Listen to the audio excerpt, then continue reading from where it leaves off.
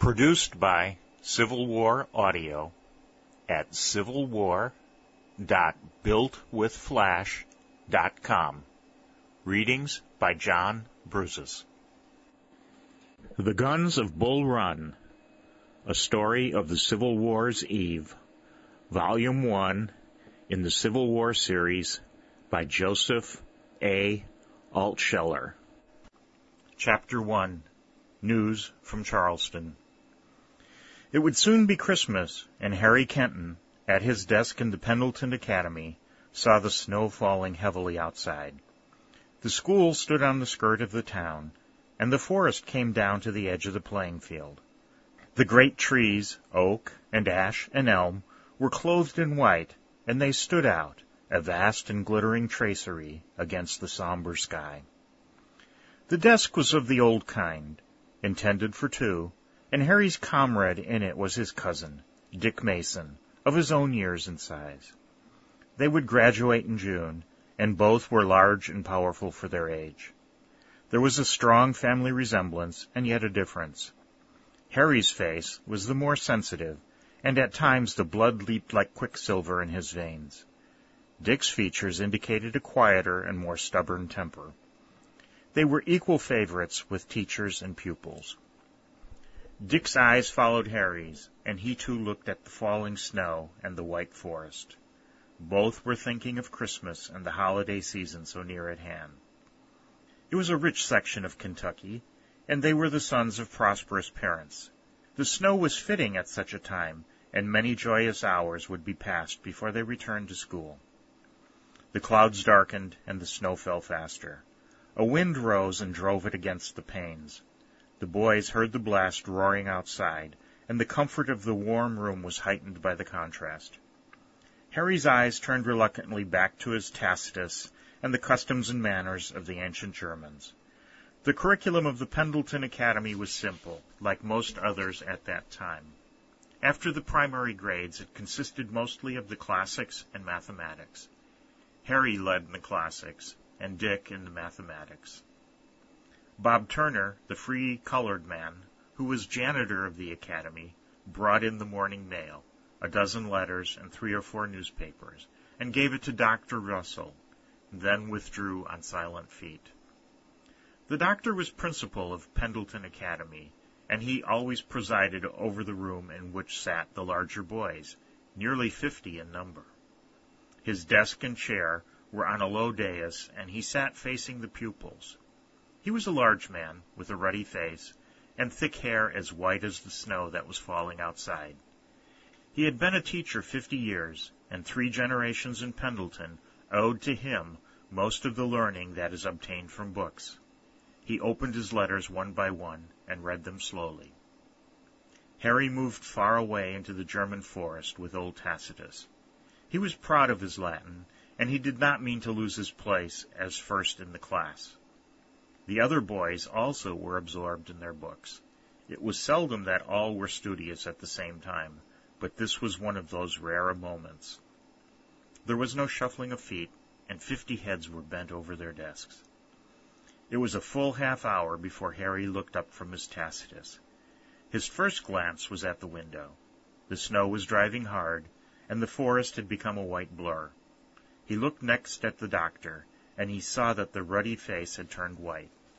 The old man was gazing intently at an open letter in his hand. 2 or 3 others had fallen to the floor. He read the letter again, folded it carefully, and put it in his pocket. Then he broke the wrapper on one of the newspapers and rapidly read its columns. The whiteness of his face deepened into pallor. The slight tearing sound caused most of the boys to look up, and they noticed the change in the principal's face. They had never seen him look like that before. It was as if he had received some sudden and deadly stroke. Yet he sat stiffly upright, and there was no sound in the room but the rustling of the newspaper as he turned its pages. Harry became conscious of some strange and subtle influence that had crept into the very air, and his pulse began to leap. The others felt it too. There was a tense feeling in the room, and they became so still that the soft beat of the snow on the windows could be heard. Not a single eye was turned to a book now. All were intent upon the doctor, who still read the newspaper, his face without a trace of color, and his strong white hands trembling. He folded the paper presently, but still held it in his hand. As he looked up, he became conscious of the silence in the room, and of the concentrated gaze of 50 pairs of eyes bent upon him. A little color returned to his cheeks, and his hands ceased to tremble. He stood up, took the letter from his pocket, and opened it again. Dr. Russell was a striking figure, belonging to a classic type found at its best in the border states. A tall man, he held himself erect, despite his years, and the color continued to flow back into his face, which was shaped in a fine, strong mold. "Boys," he said in a firm, full voice, although it showed emotion, "I have received news which I must announce to you. As I tell it, I beg that you will restrain yourselves and make little comment here. Its character is such that you are not likely to ever hear anything of more importance." No one spoke, but a thrill of excitement ran through the room. Harry became conscious that the strange and subtle influence had increased. The pulses in both temples were beating hard. He and Dick leaned forward, their elbows upon the desk, their lips parted a little in attention. "You know," continued Dr. Russell in the full voice that trembled slightly, "of the troubles that have arisen between the states, North and South, troubles that the best Americans, with our own great Henry Clay at the head, have striven to avert. You know of the election of Lincoln, and how this beloved state of ours, seeking peace, voted for neither Lincoln nor Breckinridge, both of whom are its sons." The trembling of his voice increased, and he paused again. It was obvious that he was stirred by deep emotion, and it communicated itself to the boys. Harry was conscious that the thrill, longer and stronger than before, ran again through the room. "I have just received a letter from an old friend in Charleston," continued Dr. Russell, "and he tells me that on the 20th, 3 days ago, the state of South Carolina seceded from the Union. He also sends me copies of 2 of the Charleston newspapers of the day following. In both of these papers, all dispatches from the other states are put under the head, Foreign News. With the abolitionists of New England pouring abuse upon all who do not agree with them, and the hotheads of South Carolina rushing into violence, God alone knows what will happen to this distracted country that all of us love so well." He turned anew to his correspondence, but Harry saw that he was trembling all over.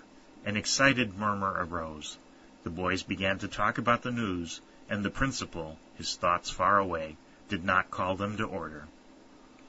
"I suppose that since South Carolina has gone out, that the other southern states will do the same," said Harry to his cousin, "and that 2 republics will stand where but one stood before." "I don't know that the second result will follow the first," replied Dick Mason. Harry glanced at him. He was conscious of a certain cold tenacity in Dick's voice. He felt that a veil of antagonism had suddenly been drawn between these two, who were the sons of sisters, and who had been close comrades all their lives. His heart swelled suddenly. As if by inspiration, he saw ahead long and terrible years. He said no more, but gazed again at the pages of his Tacitus, although the letters only swam before his eyes. The great buzz subsided at last, although there was not one among the boys who was not still thinking of the secession of South Carolina.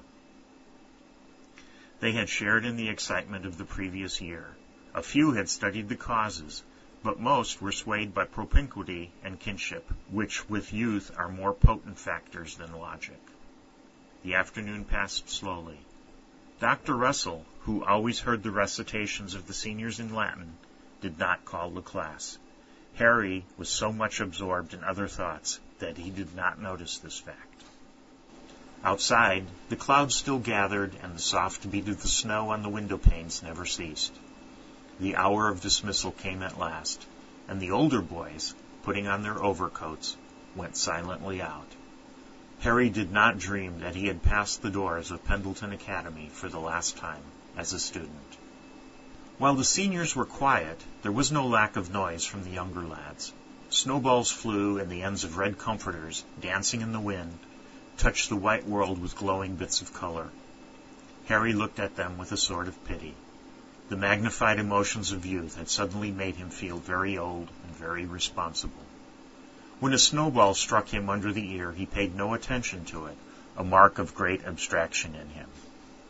He and his cousin walked gravely on, and left the shouting crowd behind them. 300 or 400 yards further, they came upon the main street of Pendleton, a town of 1,500 people, important in its section as a market, and as a financial and political center. It had 2 banks as solid as stone, and it was the proud boast of its inhabitants that, excepting for Louisville and Lexington, its bar was of unequaled talent in the state. Other towns made the same claim, but no matter. Pendleton knew they were wrong.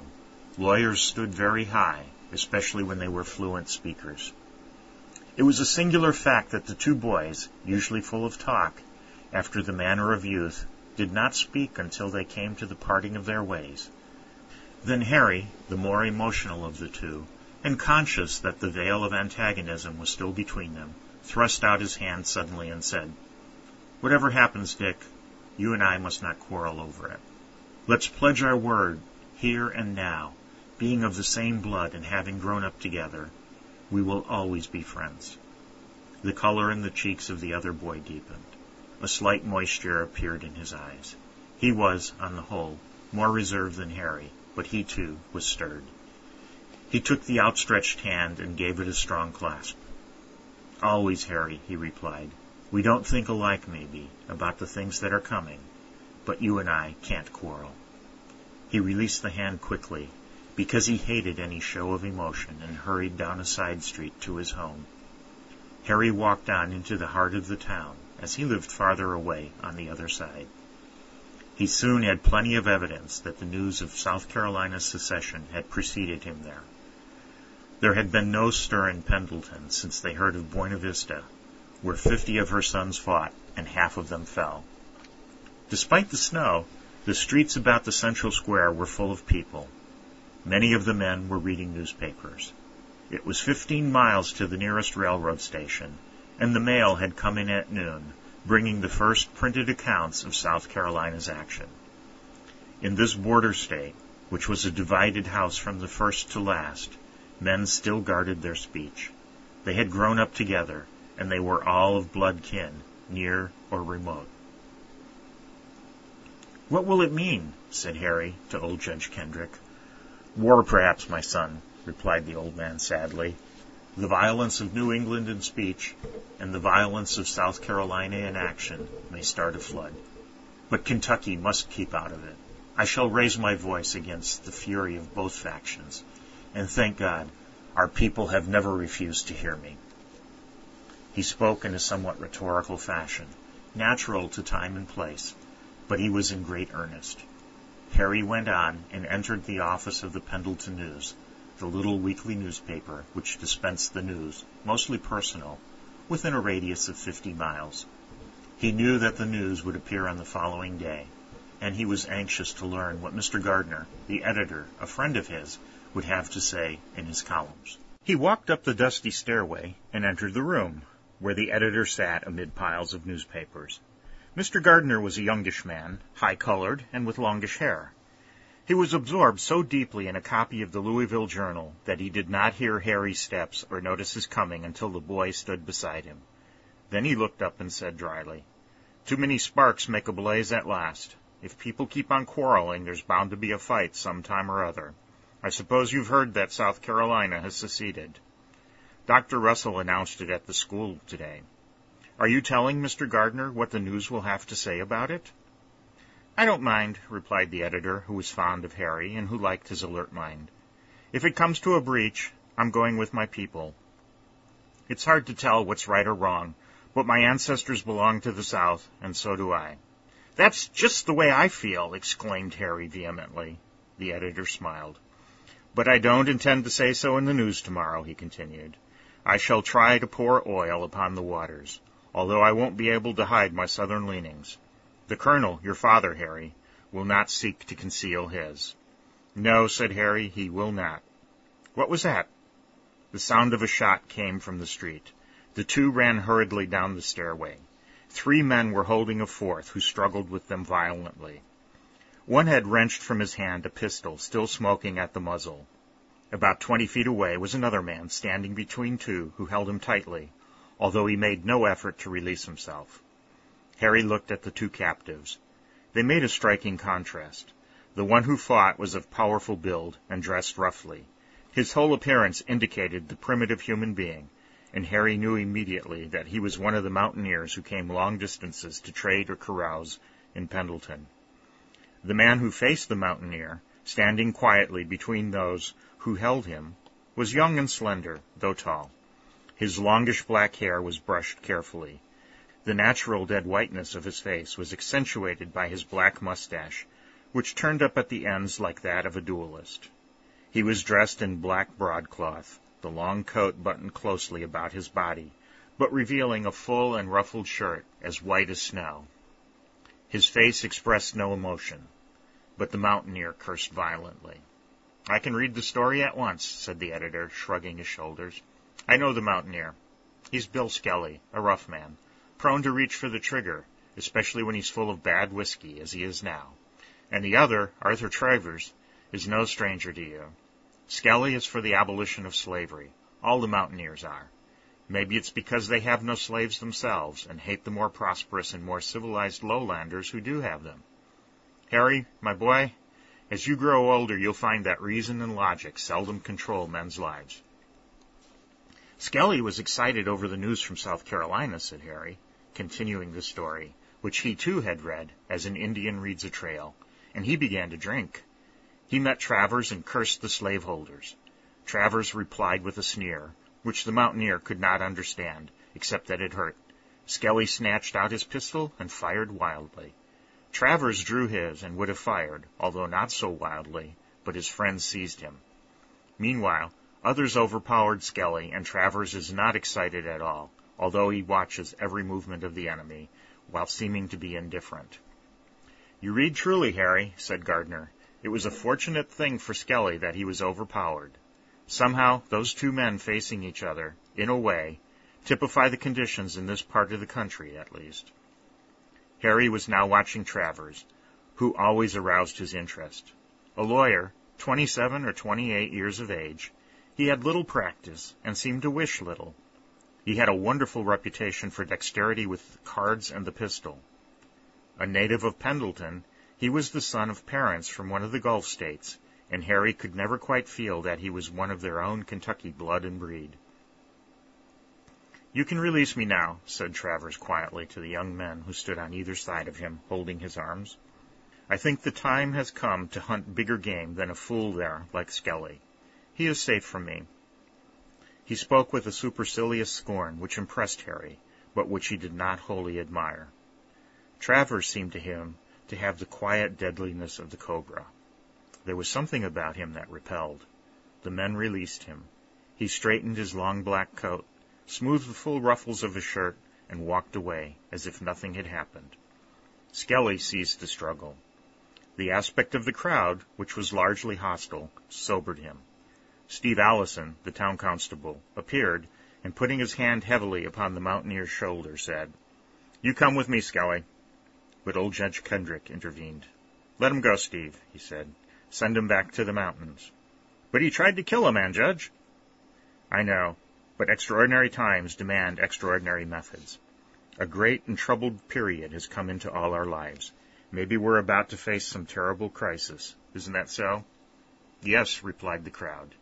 "Then we must not hurry it or make it worse by sudden action. If Skelly is punished, the mountaineers will say that it's political. I appeal to you, Dr. Russell, to sustain me." The white head of the principal showed above the crowd. "Judge Kendrick's right," he said. "Skelly must be permitted to go. His action, in fact, was due to the strained conditions that have long prevailed among us, and was precipitated by the alarming message that has come today. For the sake of peace, we must let him go." "All right, then," said Allison, "but he goes without his pistol."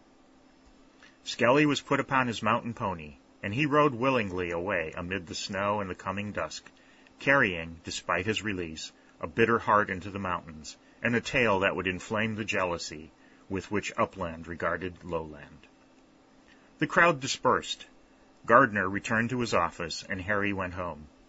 He lived in the best house in or about Pendleton, and his father was its wealthiest citizen. George Kenton, having inherited much land in Kentucky and 2 or 3 plantations further south, had added to his property by good management. A strong supporter of slavery, actual contact with the institution on a large scale in the Gulf states had not pleased him, and he had sold his property there, reinvesting the money in his native, and as he believed, more solid state. His title of colonel was real. A graduate of West Point, he had fought bravely with Scott in all the battles in the Valley of Mexico, but now retired and was a widower. He lived in Pendleton with Harry, his only child. The Guns of Bull Run, Part 2. Harry approached the house slowly. He knew that his father was a man of strong temper, and he wondered how he would take the news from Charleston. All the associations of Colonel Kenton were with the extreme southern wing, and his influence upon his son was powerful. But the Pendleton home, standing just beyond the town, gave forth only brightness and welcome. The house itself, large and low, built massively of red brick, stood on the crest of a gentle slope and 2 acres of ground. The clipped cones of pine trees adorned the slopes, and made parallel rows along the brick walk, leading to the white portico that formed the entrance to the house. Light shone from a half-dozen windows. It seemed fine and glowing to Harry. His father loved his home, and so did he.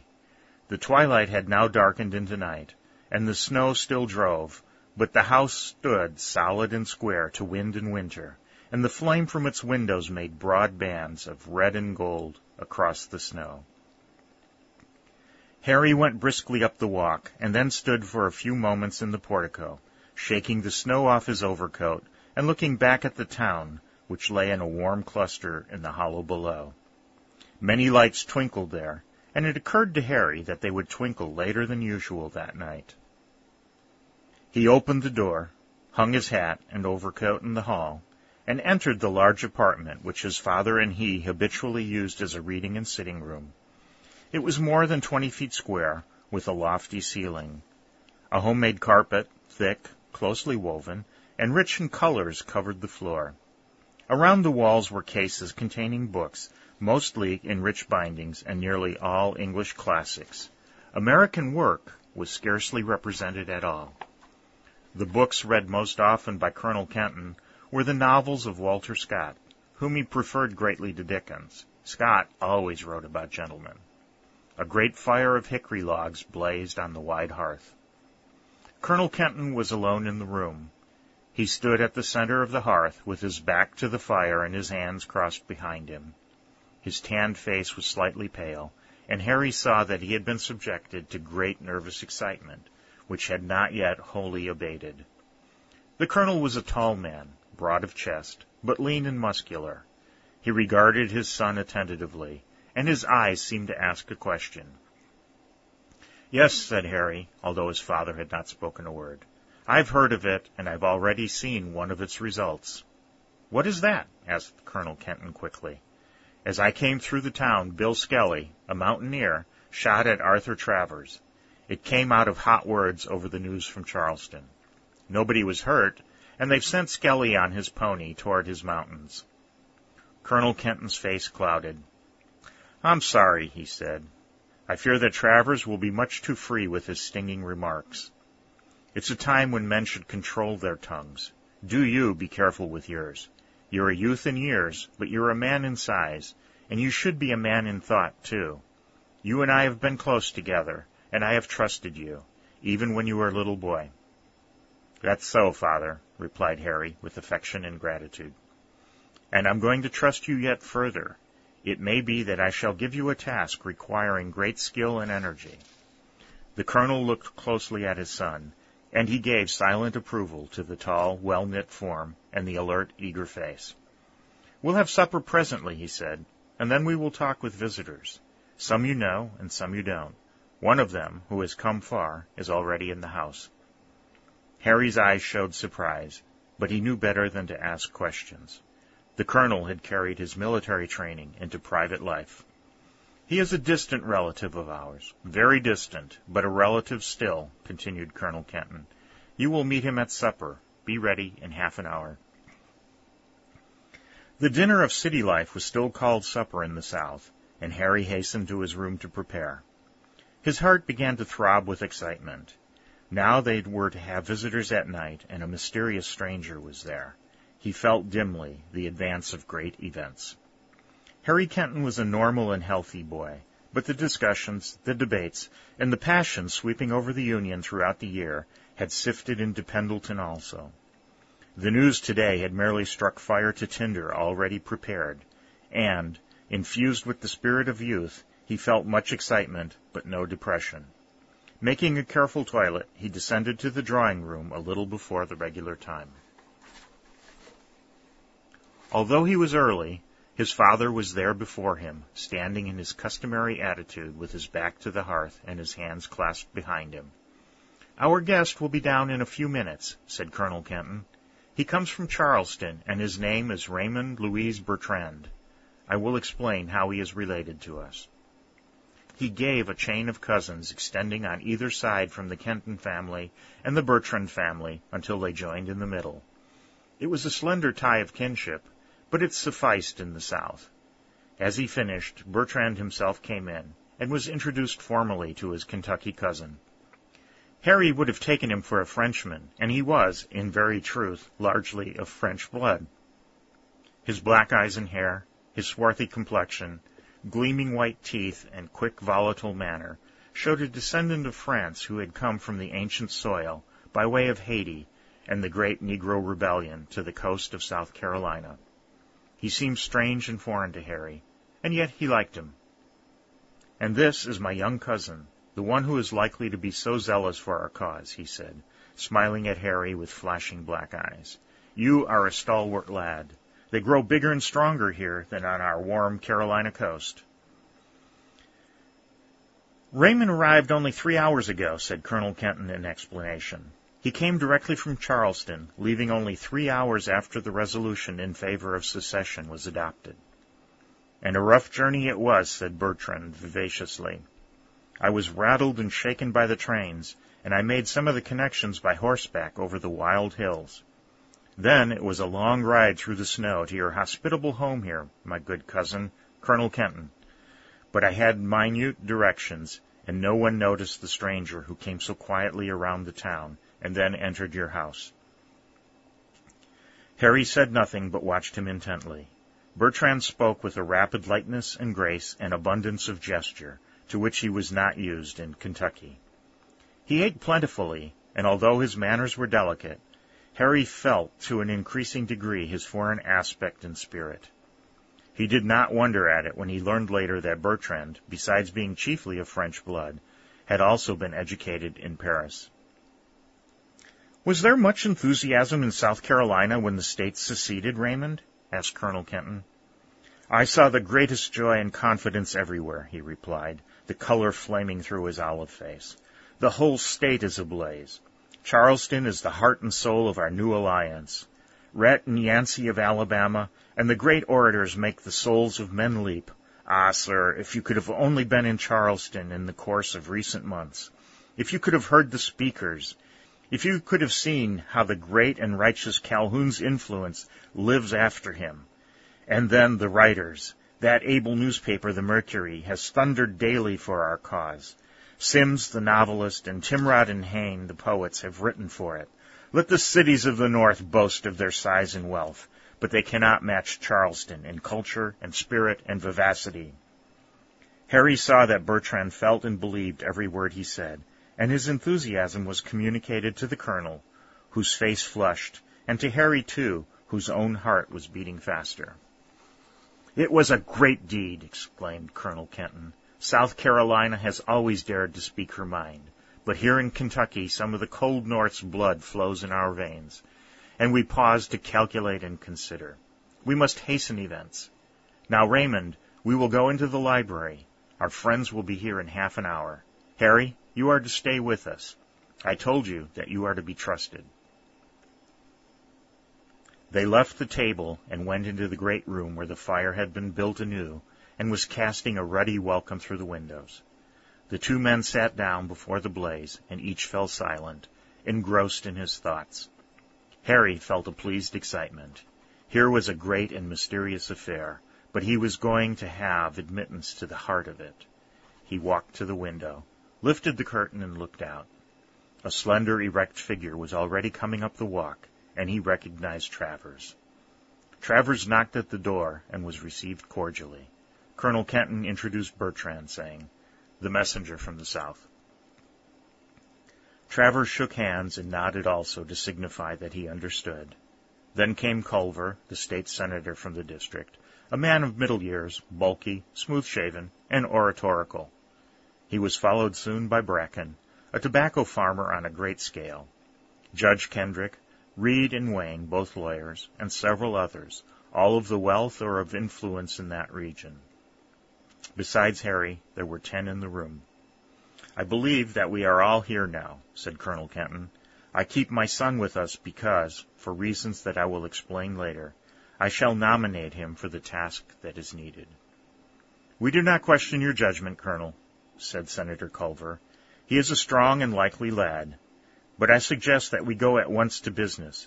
Mr. Bertrand, you will inform us what further steps are to be taken by South Carolina and her neighboring states. South Carolina may set an example, but if the others do not follow, she will merely be a sacrifice." Bertrand smiled. His smile always lighted up his olive face in a wonderful way. It was a smile, too, of supreme confidence. "Do not fear," he said. "Alabama, Mississippi, Florida, and Louisiana are ready. We have word from them all. It is only a matter of a few days until every state in the lower South goes out. But we want also, and we need greatly, those on the border, famous states like your Kentucky and Virginia. Do you not see how you are threatened? With the triumph of the rail splitter, Lincoln, the seat of power is transferred to the North.